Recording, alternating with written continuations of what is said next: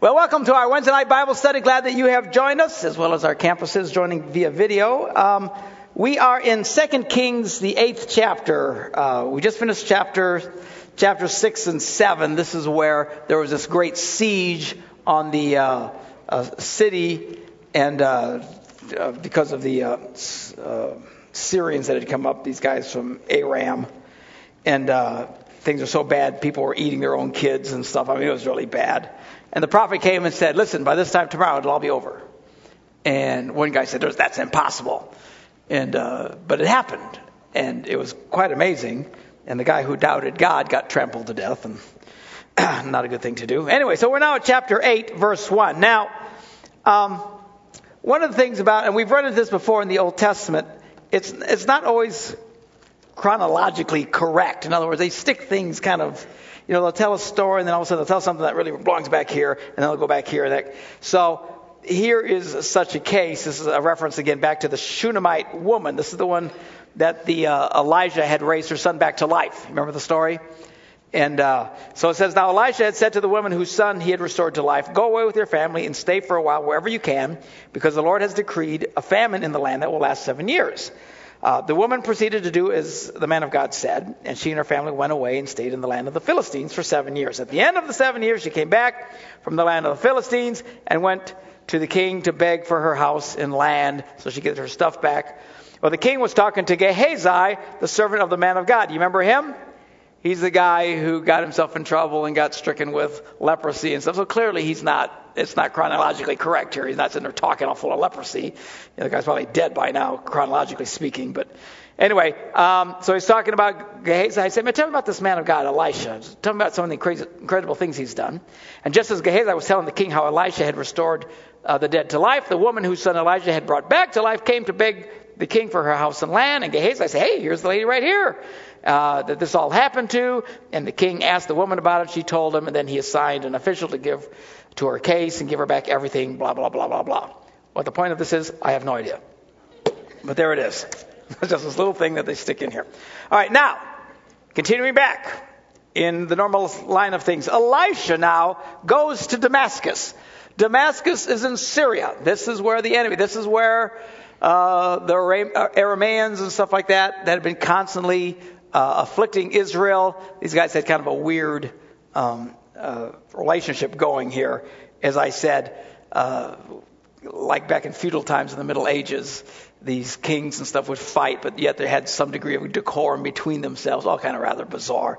I was reading a history thing today. They believed that at this time, the Romanians, the Syrians, really had the upper hand, and they were pretty much tormenting Israel at will. Certainly that's what just happened when they came and starved out the city to the point they were eating their own kids. But anyway, so Elijah shows up at Damascus, and Ben-Hadad, the king of Aram, was ill. And when the king was told, the man of God has come all the way up here. So they know about Elisha. This is the guy, remember, he sent his commander to get healed from him. And, they knew who he was and that God had spoken to him and was always letting him know what their plans were up to. They had a certain degree of respect for this great prophet, Elisha. So the guy's laying there. He's sicker than a dog. He's dead. He feels like he's dying. He doesn't know what's going on. He hears all of a sudden the prophet comes to Damascus. So he says to Hazael, take a gift with you and go meet the man of God. Consult the Lord through him. Ask him, will I recover from this illness? He wants to know, what does God say on this? Am I going to die from this? What's the deal? So Hazael went to meet Elisha, taking with him as a gift 40 camel loads of all the finest wares of Damascus. And he went in and stood before him and said, your son Ben-Hadad, king of Aram, has sent me to ask, will I recover from this illness? And of course, it's not really his son. This is a way of showing respect to older people. They would call them fathers, and therefore I'm your son is a way of saying we consider you a father, an elder, that kind of thing. And he wants to know, will I recover from this illness? And Elisha answers in kind of a strange way. We'll walk you through this here in just a second. But he says, go and say to him, you will certainly recover. But the Lord has revealed to me that he will in fact die. Hello. So go tell him he's going to recover, but God revealed to me he's going to die. Now this is one of these portions of Scripture that can be a little bit problematic. I'm going to show you how we can unscramble this egg rather easily. Although we do have evidence in the past. God does not lie, by the way, in any way, shape, or form. But he has been known to misdirect. You remember when God told Samuel, whoever, to go anoint David as king. And Samuel said, I'm not going to do that. Saul finds out about it, he's going to kill me. And God said, well, if anybody asks you, tell me you're going up there to worship. Well, isn't that kind of a lie? But it's not really a lie, because he probably did go and worship and stuff, but that wasn't the real purpose of it. So some people would consider, who are real picky about that, well, that's a white lie or something. First of all, God does not give white lies or any other kind of lies. But it certainly misdirected this guy, because he didn't want the guy to get killed, and he probably did worship when he got there. So when I read this, I thought, okay, is this another one of these misdirect things? But then you got to read ahead. Sometimes they talk about things that you got to read ahead to find out what they're talking about. Put it all in context. It's all kind of strange stuff. But anyway, here's the deal. Elisha is a prophet. He sees things all the time. The deal is, Hazael is intending to murder Ben-Hadad, or whatever his name is. Yeah, Ben-Hadad. So now, Hazael hasn't told him this. He's not going to tell anybody this. But it's basically his plan. So he comes and he basically says, hey, Ben-Hadad wants to know if he's going to recover from this sickness. And Elisha says, well, he certainly will recover. In other words, the sickness is not what's going to kill him. But then he stops and he looks at him and says, but the Lord has revealed to me that he will in fact die. And then the very next verse says, and he stared at him with a fixed gaze until Hazael felt ashamed. So clearly he's looking at him, and he can see what the guy's up to, what's going to happen. So it's not a lie, and it's not even a misdirect. It's the fact that he said, will he recover from the illness? Sure. Except I find out he's going to die, looking straight at the guy. And then he just stops and stares at him, which just, I'm sure, creeps the guy out. And he kept staring at him so long, the guy felt ashamed. Why would he feel ashamed? Well, first of all, it's a little creepy, somebody staring at me. Secondly, maybe he could sense that he could tell what he was up to, whatever, stuff like that. But then Elisha starts to cry. And that's got to really creep him out. Now, I got to tell you, men do not like crying. It's the ultimate nuclear weapon that women have. Because we'll do whatever until the lady starts crying. Don't stop, please, for the love of heaven, don't cry. And then I came like a deck of cards, And so it's bad enough when a guy cries, we're talking serious creep factor here, So the guy's standing there, he's creeping out, he's finally feeling revealed, and then all of a sudden Elijah starts crying, which had to really make him feel uncomfortable. And he says, why are you crying? And the reason he was crying is because, remember, he's looking into the sky. He's staring at him, clearly seeing what he's going to do to Ben-Hadad, and looking even farther beyond, because he's going to then, because of this coup that he's going to do, killing the king, then he's going to become the king. And he can see that God is going to use this guy to bring judgment on the children of Israel, which is serious stuff. So he said, why are you weeping? He says, because I know the harm you will do to the Israelites, he answered. You will set fire to their fortified places. You will kill their young men with the sword. You will dash their little children to the ground and rip open their pregnant women. This guy is going to come and just slaughter all kinds of Israelites. And Hazael said, how could your servant, a mere dog, I'm a nothing, how could I accomplish such a feat? Now, sick thinking these people have. To him, pulling something like that off would be a great feat. I think how could I do something so horrible is what I'd be thinking. All right, but he's like, I'm nobody. How can I pull off such a thing? And he said, the Lord has showed me that you will become king of Aram. So then anyway, Hazael leaves Elisha and returns to his master. And when Ben-Hadad asked, what did Elisha say to you? And Hazael replied, well, he told me you would certainly recover. But the next day, he took a thick cloth, soaked it in water, spread it over the king's face, suffocated him. So he died. And then Hazael succeeded him as king. And clearly the prophet saw this the whole time. Now, you would think if the prophet saw this, why wouldn't the prophet try and, bring a curse on him? Remember, these guys could just go like that and fire from heaven would fall and stuff. Because he realized that God was going to raise him up to do this thing as judgment on Israel. You all remember the story of Jonah and the whale, Nineveh and stuff, and God told him to go speak to the Ninevites so they would repent, and Jonah didn't want to do it, and he ran from God. And a million gazillion sermons have been preached along the line of, well, that's because he didn't want to go evangelize and he didn't want to go share the good news of God. He was trying to run from God. Not exactly.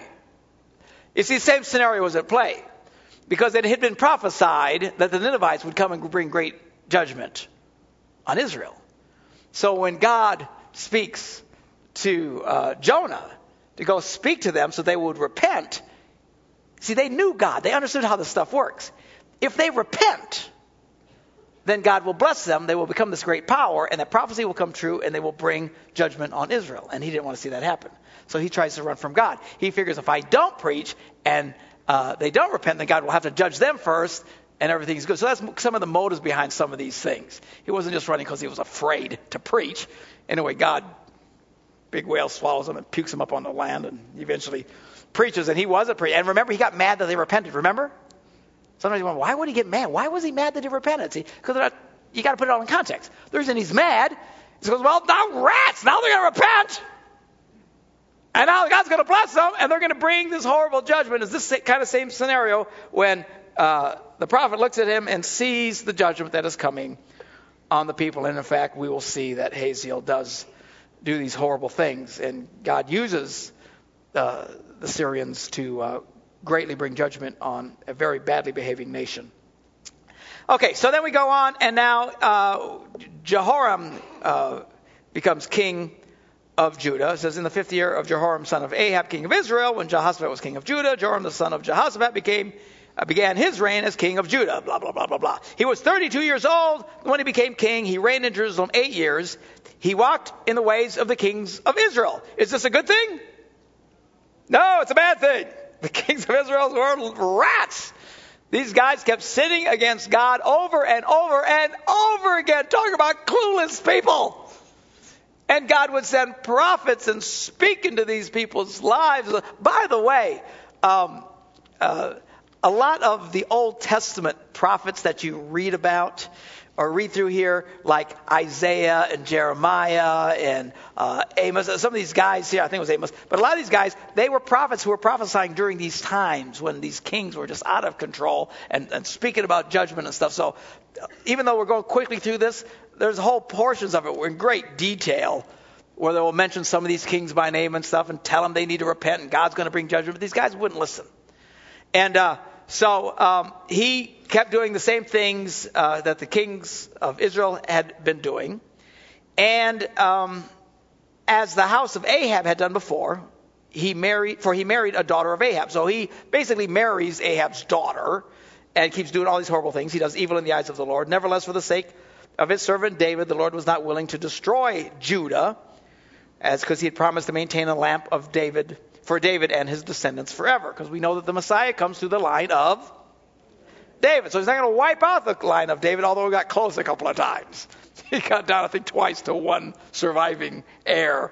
But God would keep it going because of his promise to David. So anyway, you can read more about this. He's talking a little bit about him. Then in verse 25, it says, in the 12th year of Joram, son of Ahab, king of Israel, Ahaziah, son of Joram, king of Judah, began to reign. So now we've got two kings. We've got the new king in Judah is now Jehoram. The new king in Israel, Judah. Oh, I'm sorry. Then Ahaziah replaces that guy. I'm sorry, I'm getting all confused with my kings here. King here, left king, right king, right king. Okay. All right. So he's 22 years old. He starts to reign.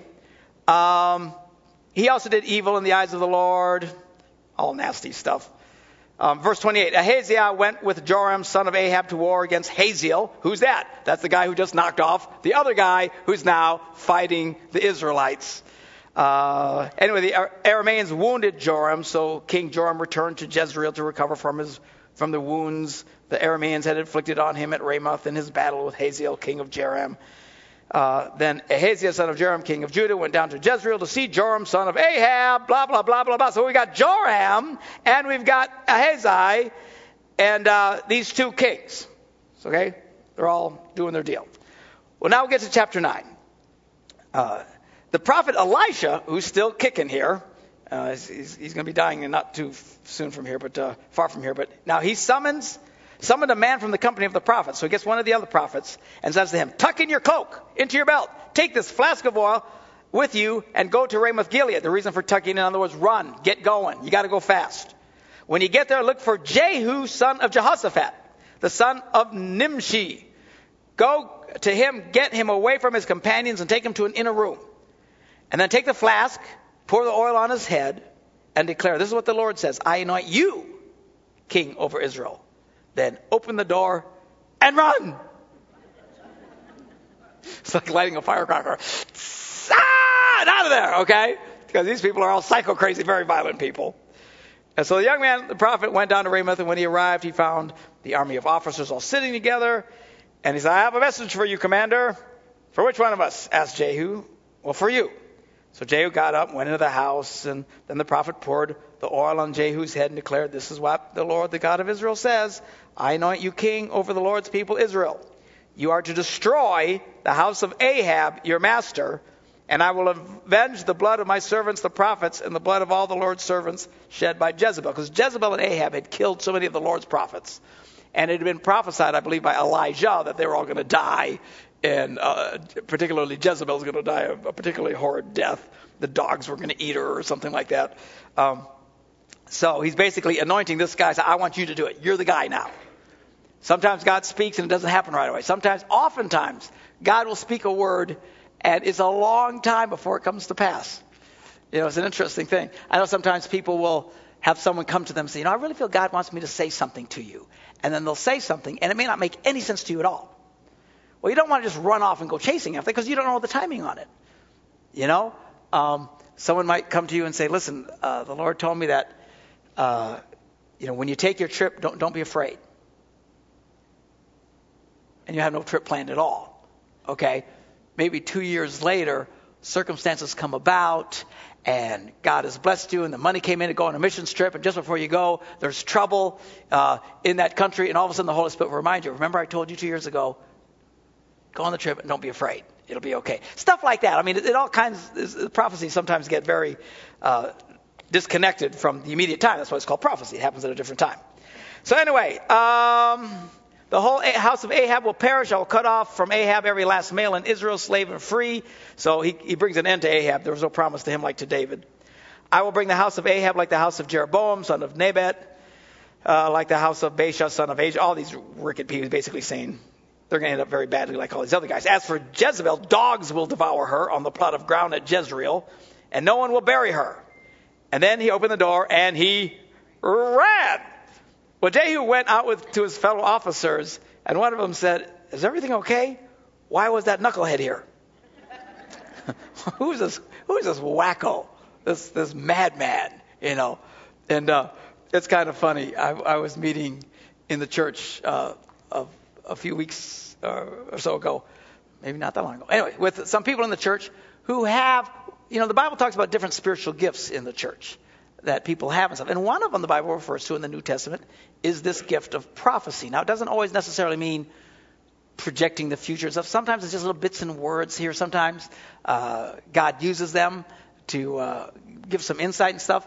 I don't know if they're even aware of it, but they'll come to me and say, I really feel God is saying such, and they'll say it, and it just kind of blows me away because that's exactly what I needed to hear. They didn't even know what I was going through, So I got some of those people together, and I was sharing with them. I said, in this church, the Bible says we should let the prophet speak. And I was encouraging them. You need to speak. If you feel like you have a word from God for any of us in leadership, you need to come. We want to hear this. There's an open door here. You feel God, any of you, any y'all, all y'all.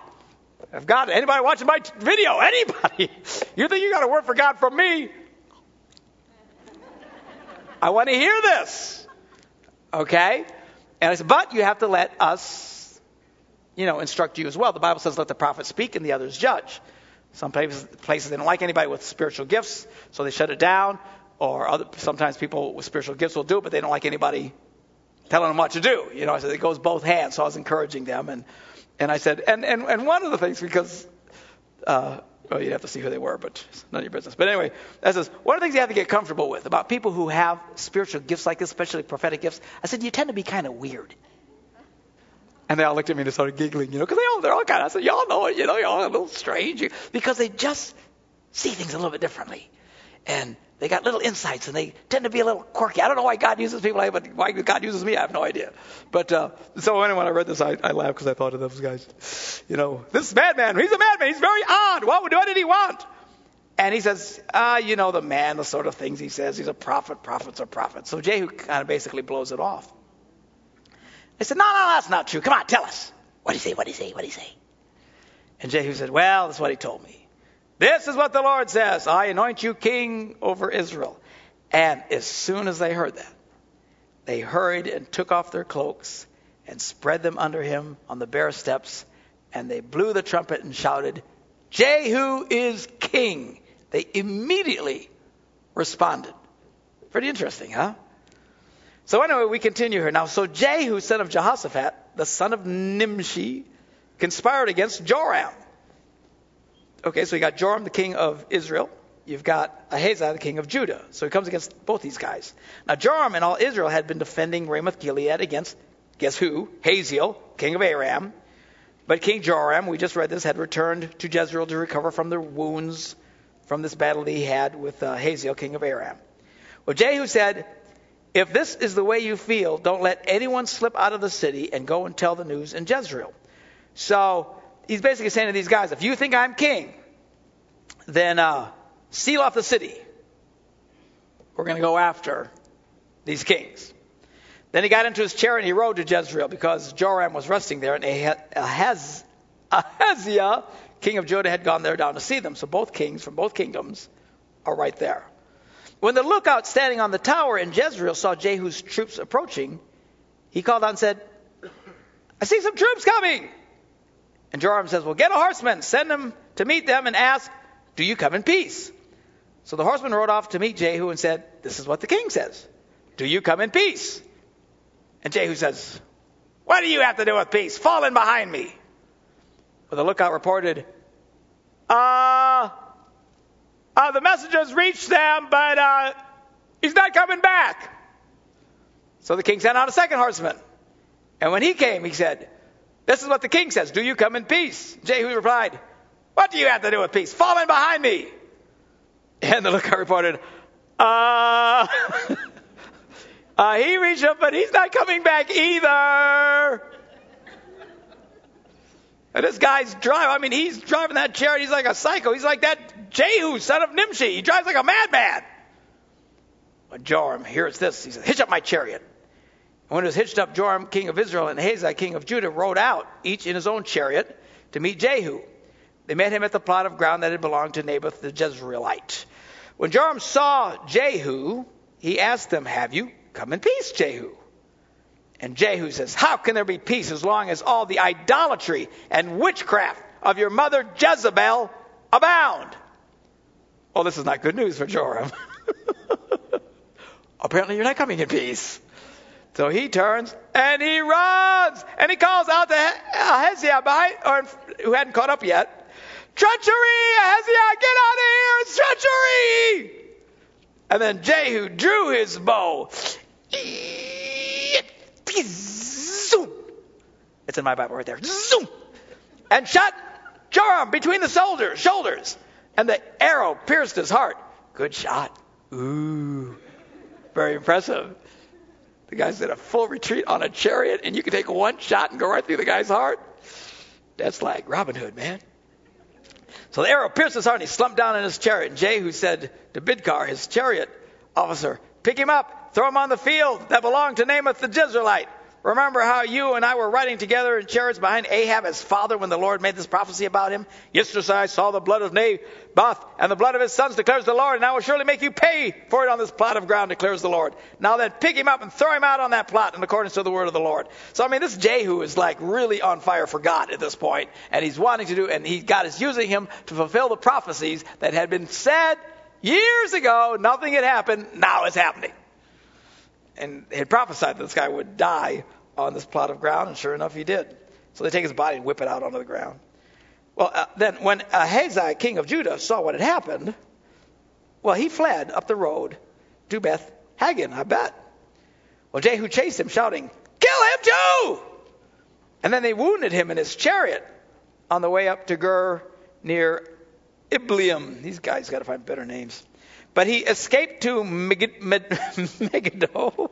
And he died there. Anyway, so they weren't able to get the kill shot, but they wounded him enough that he got to where he was, and then he bled out, so he dies. And his servants took him by chariot to Jerusalem and buried him with his fathers in the tomb, in his tomb in the city of David.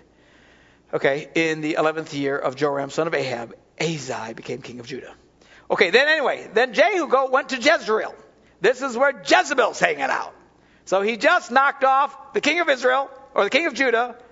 I'm sorry, the king of Israel first, and then the king of Judah. And now he comes cruising into town where Jezebel, the queen, the wicked queen, this nasty lady. And she hears about it. And she is one stubborn, mean lady. And to the end, this woman was defiant. And it says she painted her eyes and arranged her hair and looked out the window. So she got herself all dolled. She knew what was coming. She knew that you were there to take him out, and she was going to go out in style. So she comes out with her hair all done and her eyes all painted up, and she comes out in all her arrogance and looks out the window. And as Jehu entered the gate, she asked, "Have you come in peace, Zimri, you murderer of your master?" She knew what he had done. I mean, this is one in-your-face lady. She's a butt kicker, but not a godly butt kicker. This is like a psycho-crazy butt kicker. So, Jehu looks up, and he says, and because there's other guys looking down, everybody's scared to death of this lady. Jezebel, she's one mean, hoochie mama lady, killed all kinds of people, and everybody, all the prophets of God, she was trying to kill them and stuff like that, and she's up there peacocking around, just yelling back at him. And Jehu says, "Who's on my side? Who?" And a couple of eunuchs went, "I'll join you."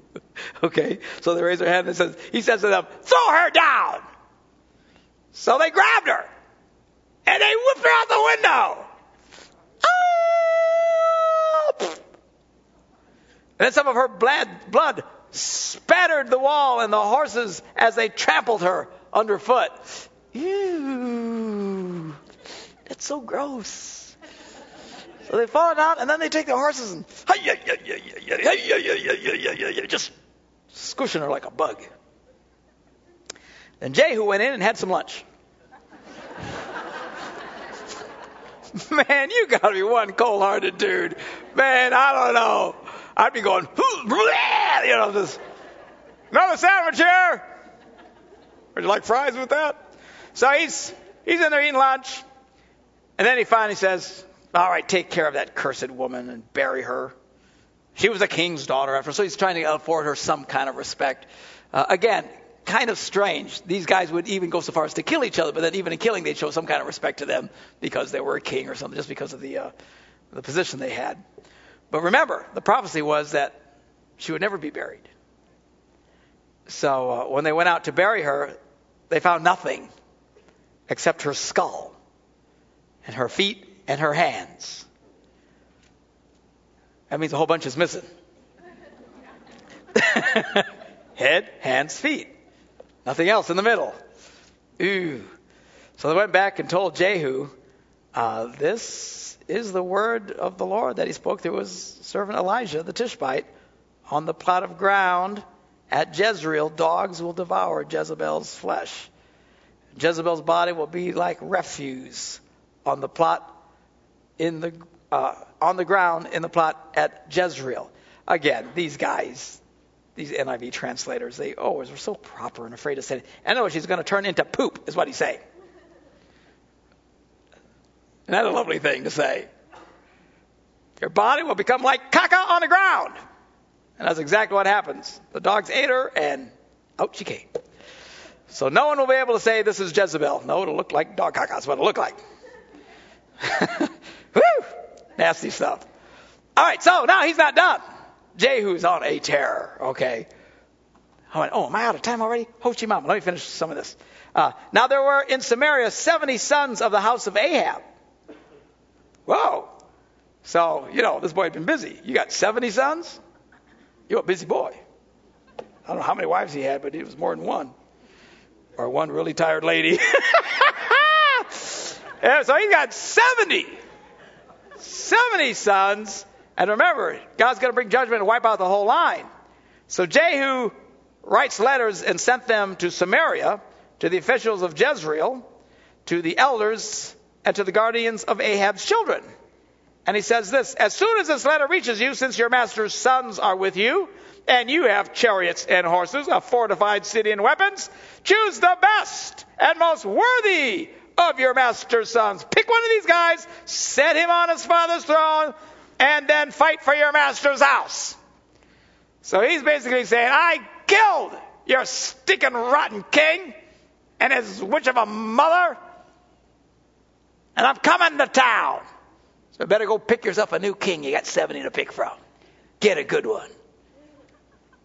Well, they were terrified and said, if he could knock off 2 kings, how can we resist this guy? So the palace administrator, the king, and the city governor, and the elders of the guardians sent this message to Jehu. We are your servants. Whatever you want. We'll do anything you say. We will not appoint anyone as king. You can do whatever you think is best. Well, then Jehu wrote them a second letter saying, if you're on my side and will obey me, then take the heads of your master's sons and come to me in Jezreel by this time tomorrow. Now the royal princes, 70 of them, were with the leading men of the city, who were rearing them, taking care of them. When the letter arrived, these men took the princes and slaughtered all 70 of them. And they put their heads in baskets and sent them to Jehu in Jezreel. When the messenger arrived, he told Jehu, got some heads out there for you. And Jehu said, well, put them in 2 piles at the entrance of the city gate until morning. Wow, huh? Whew. Hochi mama. The next morning, Jehu went out and he stood before all the people and said, you're innocent. It was I who conspired against my master and killed him, but who killed all these? Know then that not a word the Lord has spoken against the house of Ahab will fail. The Lord has done what he promised through his servant Elijah. So Jehu killed everyone in Jezreel who remained of the house of Ahab, as well as all of his chief men, all of his close friends, his priests, leaving him no survivors. Wow. So that took care of Ahab's side of the deal. And then Jehu went out and went towards Samaria and met some relatives of Ahaziah, king of Judah, and said, who are you? And they said, well, we're relatives of Ahaziah. Bad answer. And they come down to greet the families of the kings and queens, and he yells, take them alive! So they took them alive and slaughtered them, 42 men, and he left no survivor. Whoa, Hochi mama.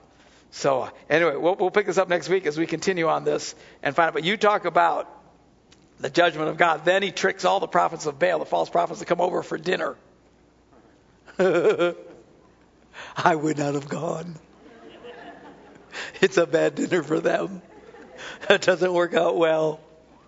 And then some real intrigue, this is like movie kind of stuff, where they're hiding the last final heir to the throne and how he comes back and he actually becomes king in Israel at the age of 7 years old. Very interesting. We're going to read about that. It's kind of some fascinating stuff here. And then we're basically going to keep going in and start wrapping up. We'll start skipping over a whole bunch of stuff here about all these different kings of Israel, and then start showing you what happens as a result of this continuing refusal to listen to God and how judgment comes on, and we'll read about the final king of Israel, and there were no more after that. Interesting stuff. So we'll pick it up again next Wednesday.